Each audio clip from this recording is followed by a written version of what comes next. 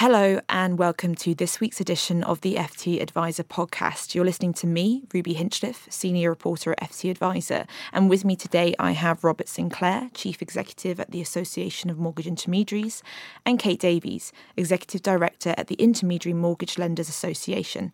Welcome both. Oh, good to be here, Ruby. Thank you very much, Ruby. Thanks, guys. And we're here to talk about Amy's Diversity and Inclusion Report, which was published around this time last year. It was a pretty eye-opening report. I'm just going to sort of draw attention to a couple of things which were in it for the benefit of listeners who might not have read it. And just a sort of cautious trigger warning that, we'll touch on a few things regarding sexual harassment, racism and homophobia. So if you do want to skip ahead a few minutes, please do. Some of the things that jumped out at me were that 15% of women surveyed had experienced sexual harassment in one form or another. There were some accounts of a woman who had to call down hotel security to remove a man who was knocking on her door after a conference, and another time a man threw his key card at her and told her to meet her upstairs in the room later while people watched on. The report also looked into instances of racism as well. It referenced people in the industry refusing to pronounce names they didn't recognise. And it also included a quote from a Nigerian employee who said his cases were automatically viewed as fraudulent or risky because of the colour of his skin. And it also touched on instances of homophobia too. There were multiple references of suggestions of a straight pride. And it was also interesting to note that gay and lesbian colleagues in the mortgage industry are by far the least likely to report inappropriate behaviour, with 42% of those who experience or witness it choosing not to report it at all. Now, that's a whistle-stop tour of a 47-page report, so I recommend you all actually taking a look at it when you get a moment. Today, I want to understand what impact that report has had on the mortgage industry to date and what still needs to change. Rob, what impact has it had? I think it's had a series of impacts. I think it was a stark eye-opener for those of us who were on the steering group who had the initial report back from the market research company. I think there were two or three of us who, you kind of know that there's a problem, but it's only when people are given the opportunity to lay it out in their own words in a safe environment that you really begin to learn some of this stuff. So what it did was focus us to think through the implications of that. And one of the biggest challenges we had during the reporting process was keeping everybody on board to report all the things we'd learned, as opposed to trying to edit some stuff out or soften the edges. We felt it was important not to do that. What it's allowed us to do, however, is pull together a group of people, about 45 people across the industry, from lenders and brokers, and I'm really grateful to IMLA for their support during this process as well, to pull together a group of people who were passionate about this subject, about trying to engineer change. And what we've done is created 3 working groups, and that's led to us launching a website last week called workinginmortgages.org.uk, which gives a range of opportunities for people to learn more about the issues and solutions that might be there, whether you're a business owner or somebody who works in mortgages, or more importantly, somebody who might be thinking to come to work in mortgages. And I think the other thing that's really changed is we've got much further down the road on having codes of conduct in the industry. Lenders and broker firms have produced code of conduct for their people. And what we have seen at a number of industry events is the compare at the start of the event, reminding people that they are actually at a work event and they need to behave in a way that's commensurate with that. There's another element to this which I am aware of and don't want to get too deeply into, but we have seen a number of instances since that report was published where people have felt able to call out behaviour, where I'm aware that people have been taken out of events and or gone through disciplinary process afterwards with their employers. And I don't think that would have happened at all if we hadn't opened up the sore that effectively sits underneath all of this. So I think things have changed and changed for the better. Are we anywhere near where we need to be? Or probably not. But unless you take the first steps on the journey, you're not actually going to get anywhere further forwards on this. I think that's a good way of putting it. I think it was a good opportunity to, really dig into something that perhaps no one wanted to dig into and someone had to do it. Kate, what about you? What impact do you think this report has had on the industry over the last year? Well, I think it came as a bit of a shock to some people. I think it's, on one level, it's depressing that we need to have hosts at events reminding people to behave, to be polite to each other and to behave with consideration and as educated, considerate adults. But clearly, in some cases, we do need to tell people to do that. It's a bit like going into a post office or a well, anywhere where there's a big sign up saying we do not tolerate abusive behaviour towards our staff. Of course you don't tolerate abusive behaviour towards your staff. It's just unacceptable in a civilised society, one would like to think. But the fact that the Amey report uncovered so much activity, so much behaviour that women and people of colour or with different orientations, sexual orientations, feel uncomfortable about, it's absolutely right. It needed to be called out and we needed to do something about it. I'm grateful to Robert for being generous in his comments about IMRA's involvement. I mean, we did set up our own IND group, and that has a life of its own, but it made perfect sense to us to join forces with Amey because we're all talking about the same thing. And rather than trying to invent our own separate little wheels, it made sense to bring all that knowledge and discussion and honesty together and to try and do something constructive. It's very easy to talk about this for a long time and not actually then come up with anything very concrete. And I think the website is a terrific innovation, and I hope it's going to help lots of people. It's depressing in a way also for me, because I've now been in the industry for over 30 years and working for over 40, that women in lots of ways have come so far, but on other levels, we seem to be galloping backwards. And I can't quite put my finger on why that is, why a generation of young men and women who've grown up, you'd think, with a different attitude to parents and grandparents about women's place and equality and value and all the rest of it, can then somehow go so haywire in the way they behave to each other. Maybe some of this is driven by social media and people feeling entitled to say and do things that they would never do face to face. There's a sort of insidious undercurrent as well, which I think we need to get at. It's not just what happens in the face to face, the meetings, the social events, the whatever it is. It's an attitude of mind that somehow it's acceptable to behave in this way towards people, which it's not, and we really need to get a handle on that. So absolutely full marks to Amey for having kicked off with the report. It was a bit of a shocker for some people reading it, but some people do need to be really snapped out of their complacency to move things forward. It's interesting that you, Kate, touched upon the sort of the online issues as well. I don't know, Rob, if you want to cover that at all, but because we kind of talk more about in-person instances because that's kind of what the report focused on. But do you think there's also issues with interactions online within the industry? I mean, I interact with a lot of brokers online through Twitter. A lot of them are very active, and there is often a lot of sort of boisterousness, but it's not. I've not seen anything that's gone sort of perhaps too far, but it would be interesting to hear from you if that's also an issue you're looking at. I think it's a difficult one. I look at, I have children, I have grandchildren, I've got a stepson who's 19. The world of social media that they occupy is a challenging one, I think. We see situations the whole time where youngsters find it very difficult to cope with the level of bullying, harassment that happens in certain parts of the landscape. I don't see, as you say, a huge elements of that in the world of mortgages or financial advice more broadly. But I do see occasionally people making comments about other people that is on the borders of being dismissive in a way that's not very respectful. The thing about a democracy is we're all should be entitled to views and be able to voice them in a way that's non-threatening. And I think that's the challenge in all of this. I don't worry about that element as much, but I do worry still about where we have, and I'm going to say it, we still have too many people who turn up into into a social environment drinking too much or imbibing drugs on occasions, which means you are not going to be in control of yourself. And putting those things together with other things does create an environment where people will do things they might not normally do rationally. And we as people who organise events, I don't think we've been great either at creating. We always worry about what the drinks will be at the bar and what the alcohol will be. We never really focus on the soft drinks at an event, and we need to change that landscape as part of this, because those people who want to turn up and not drink and feel welcome for being different, and perhaps and have different menus than just veg and non-veg, because that's not the right place to be in all of this. We need to think more broadly about all the people who might want to come and participate in events but don't actually feel welcome because of the way we structure them. We're getting better, but we're still at distances to go. Yeah, it's interesting because when I went to IMNA's Expo in Birmingham earlier this year, I remember sort of challenging the spokesperson at L&G who was talking about diversity and inclusion, because what really struck me was this sort of approach of trying to appease everyone, and does this approach really work, or does it really kind of make those with unacceptable views sort of feel comfortable and those victims of those views feel more alienated?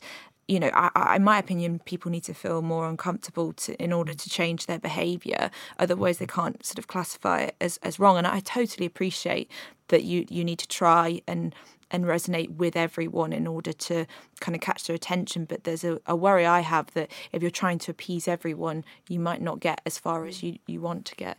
Kate, you might want to jump in first on here. Can I come in on that? Because I can remember what was said by that speaker, and I felt I knew what he was trying to get at in his speech. And I think it's touched on in the Amey report that a number of white middle-aged men reading that might think, well, this doesn't apply to me. I'm not like that. I'm not sexist. I'm not racist. No, I don't see colour. I'm not nasty to the girls, sort of thing. And if you're going too hard with the criticism or your proposed solutions, you could actually alienate that group. And some of them start feeling very defensive. So it's not. I'm not sure appeasement is quite the right expression. It's trying to point out to them, well, actually, yes, there is a problem. There's a lovely quote in the Amey report where someone says, I'd assume it's a woman, who said that she'd met the head of HR, who was a middle-aged white man, and she'd been speaking to him about problems which had been reported within the firm, and he had his assistant with him. And having had the allegations put to him, he said, I don't see this. I never see anything like this. And his assistant just said quietly, we see it every day. Actually, she said, we see it every bloody day. And she was saying to her boss, you don't see it because you don't see it because you're not looking for it. But that doesn't mean it's not happening. So I think it's awareness for a lot of people. It is happening. Wake up and smell the coffee. We're not getting at you. We're not trying to appease you. We're just trying to point out that this is an issue and you should be aware of it. And when we go back and think of the things that really exercised me, so I think of Floyd, the death of Floyd, and how much that, as the early days of COVID, got people really into a different mental place, I think, a lot of things that had gone on. And we then had this report and sat down and really thought deeply about what it is we were trying to achieve at the back end of this. A number of us, white, middle-aged or elderly gentlemen who have been in the industry a long time, sat down and had real hard think about some of this. And most of us agreed we were probably on the bus, but really we are just passengers. We were not being proactive about any of this. We weren't driving the bus. And I think the challenge is, how do you engage enough people to want to not just be on the bus, but actually be really active participants in this to engineer and drive change? And I look at this as a world that says, actually, there's probably only 20% of the population who are energised enough or motivated enough to want to be in that space.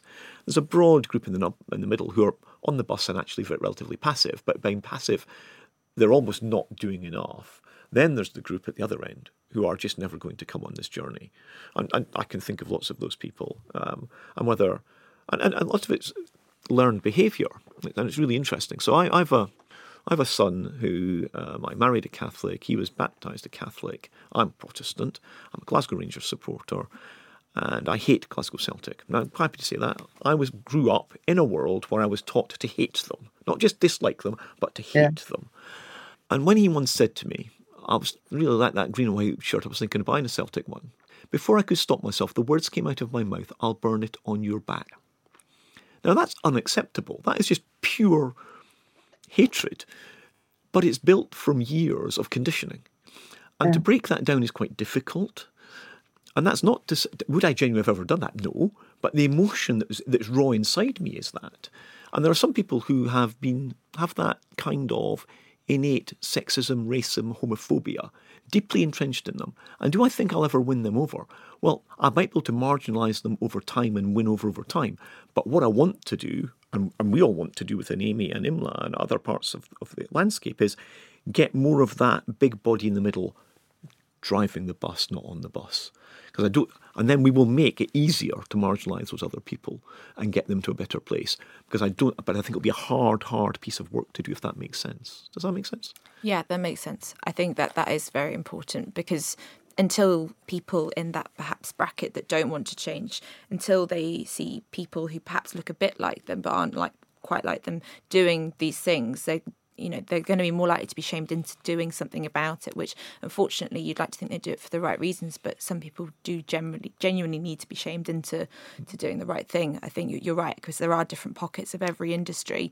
What are you what are you both hearing on the ground in terms of positive change? I mean, is the mortgage industry sort of boys' club mentality? And it's definitely one I've sort of experienced as a journalist. finally starting to break up a bit.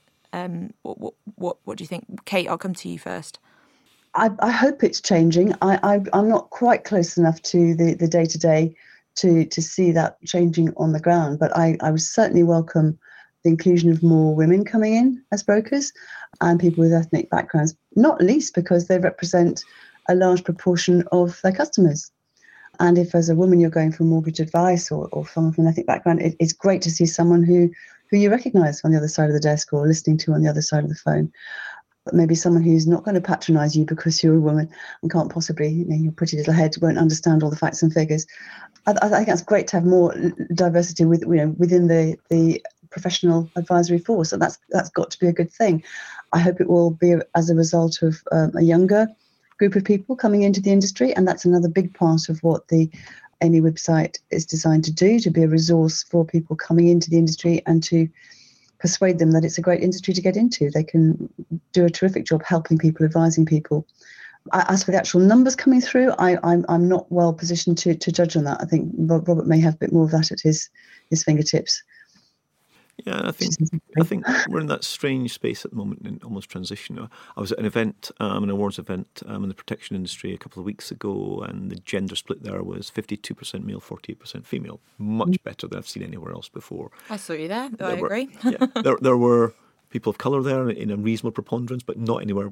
Probably thinking about the split across the country, probably we're not there yet, but getting better. So the protection sector appears to be moving better than the mortgage space, and probably even better than the investment space around some of that, maybe not. I still think there's real issues because I look at those particular pockets where we're beginning to see black men in positions of more senior responsibility, but I'm not seeing any black women getting to those places of responsibility.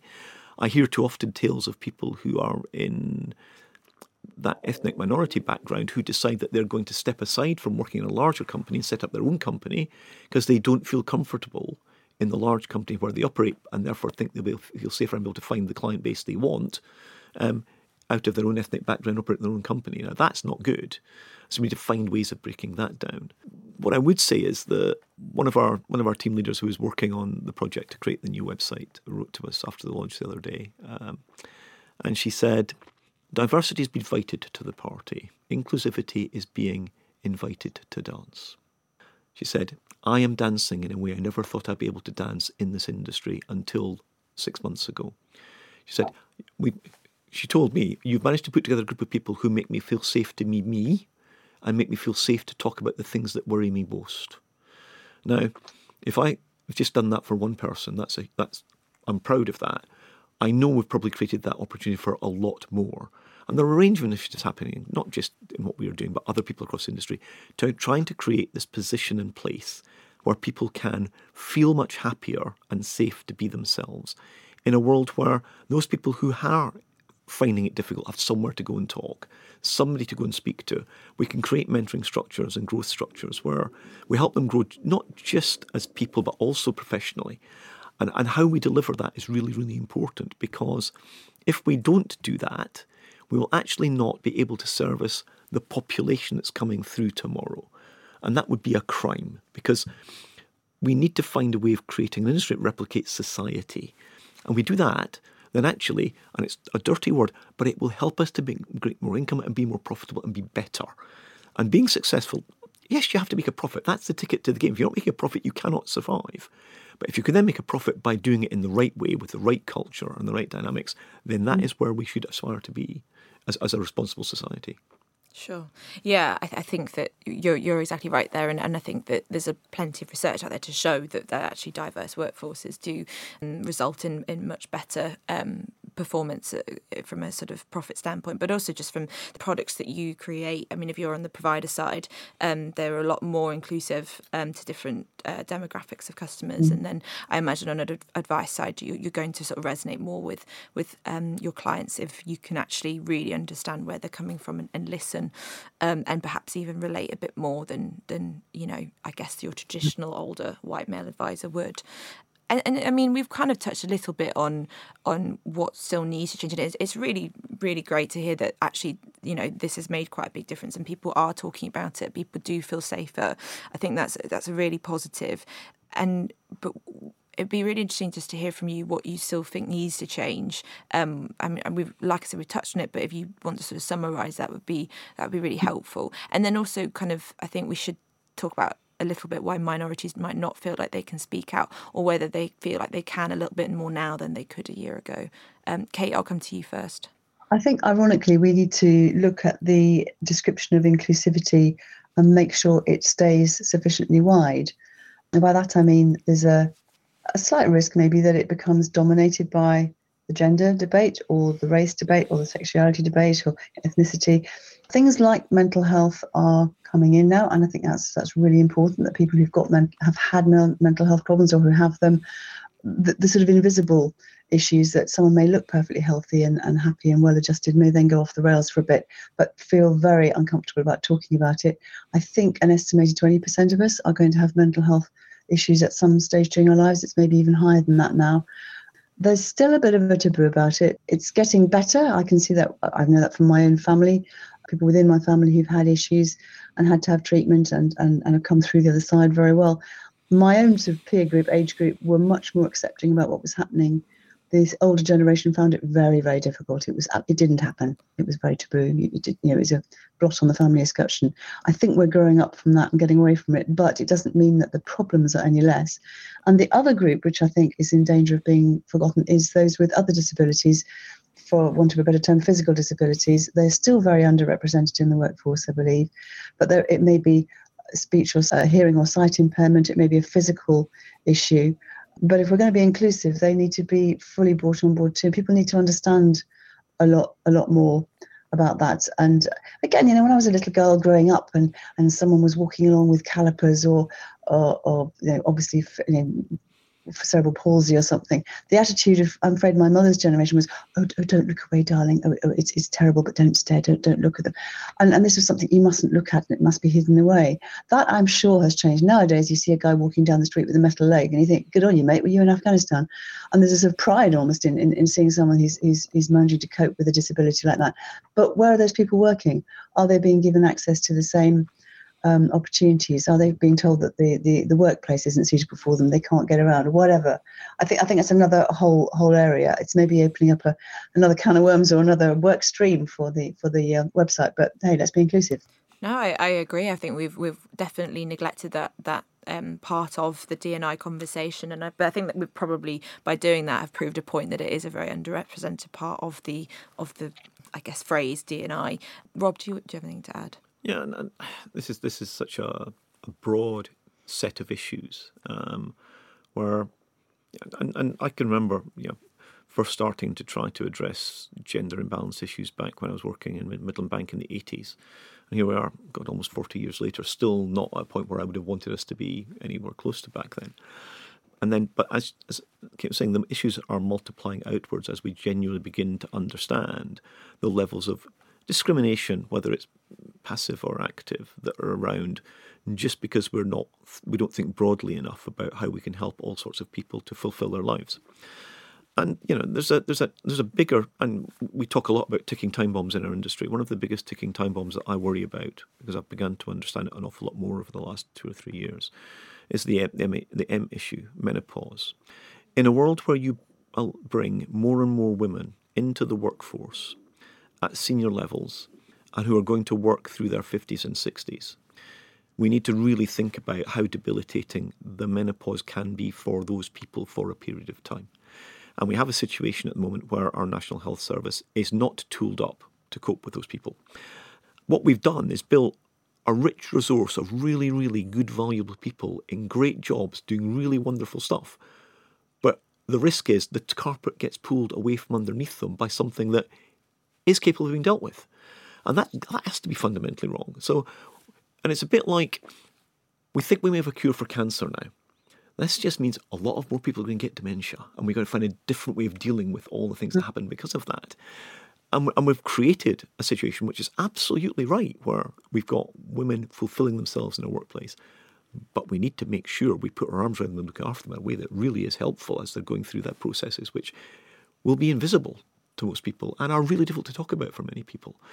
And that for me is a big issue around making sure we protect. it's a word that I think is inclusivity is about protecting sometimes and nurturing and growing.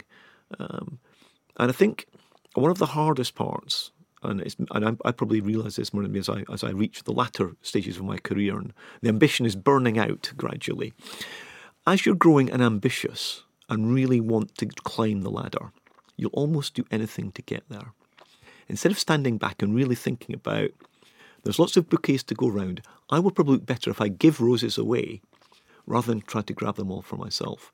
And one of the things we have to think about and teach people earlier in their work career and create in companies is being inclusive and helpful and embracing is more liable to help you to be successful than purely being the best at the job. Maybe we think about all of that as a cultural thing. If that makes sense.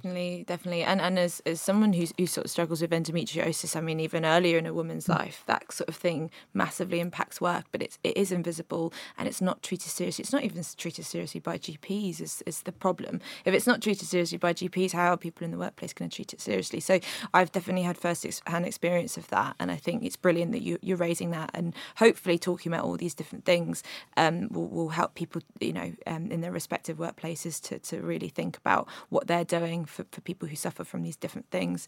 I want to thank you both very much, Rob and Kate, for giving you your time today. It's been a really good discussion. It's been really frank, and I think it will really benefit a lot of listeners. We publish new podcasts every week, so please do check them out. Otherwise, until next time. Support for this podcast and the following message come from Corient. Corient provides wealth management services centered around you. As one of the largest integrated fee-only registered investment advisors in the U.S., Corient has experienced teams who can craft custom solutions designed to help you reach your financial goals, no matter how complex. Real wealth requires real solutions. Connect with a wealth advisor today at Corient.com. That's Corient.com. Hey, it's Danny Pellegrino from Everything Iconic. Ready to upgrade your style game without blowing your budget? Check out Quince. They've got all the good stuff, shirts and polos, activewear, and fine leather goods, all at 50 to 80% less than other high-end brands. And the best part? They're all about safe, ethical, and responsible manufacturing. Get that luxury vibe without the luxury price tag. Hit up quince.com/upgrade for free shipping and 365-day returns on your next order. That's quince.com/upgrade.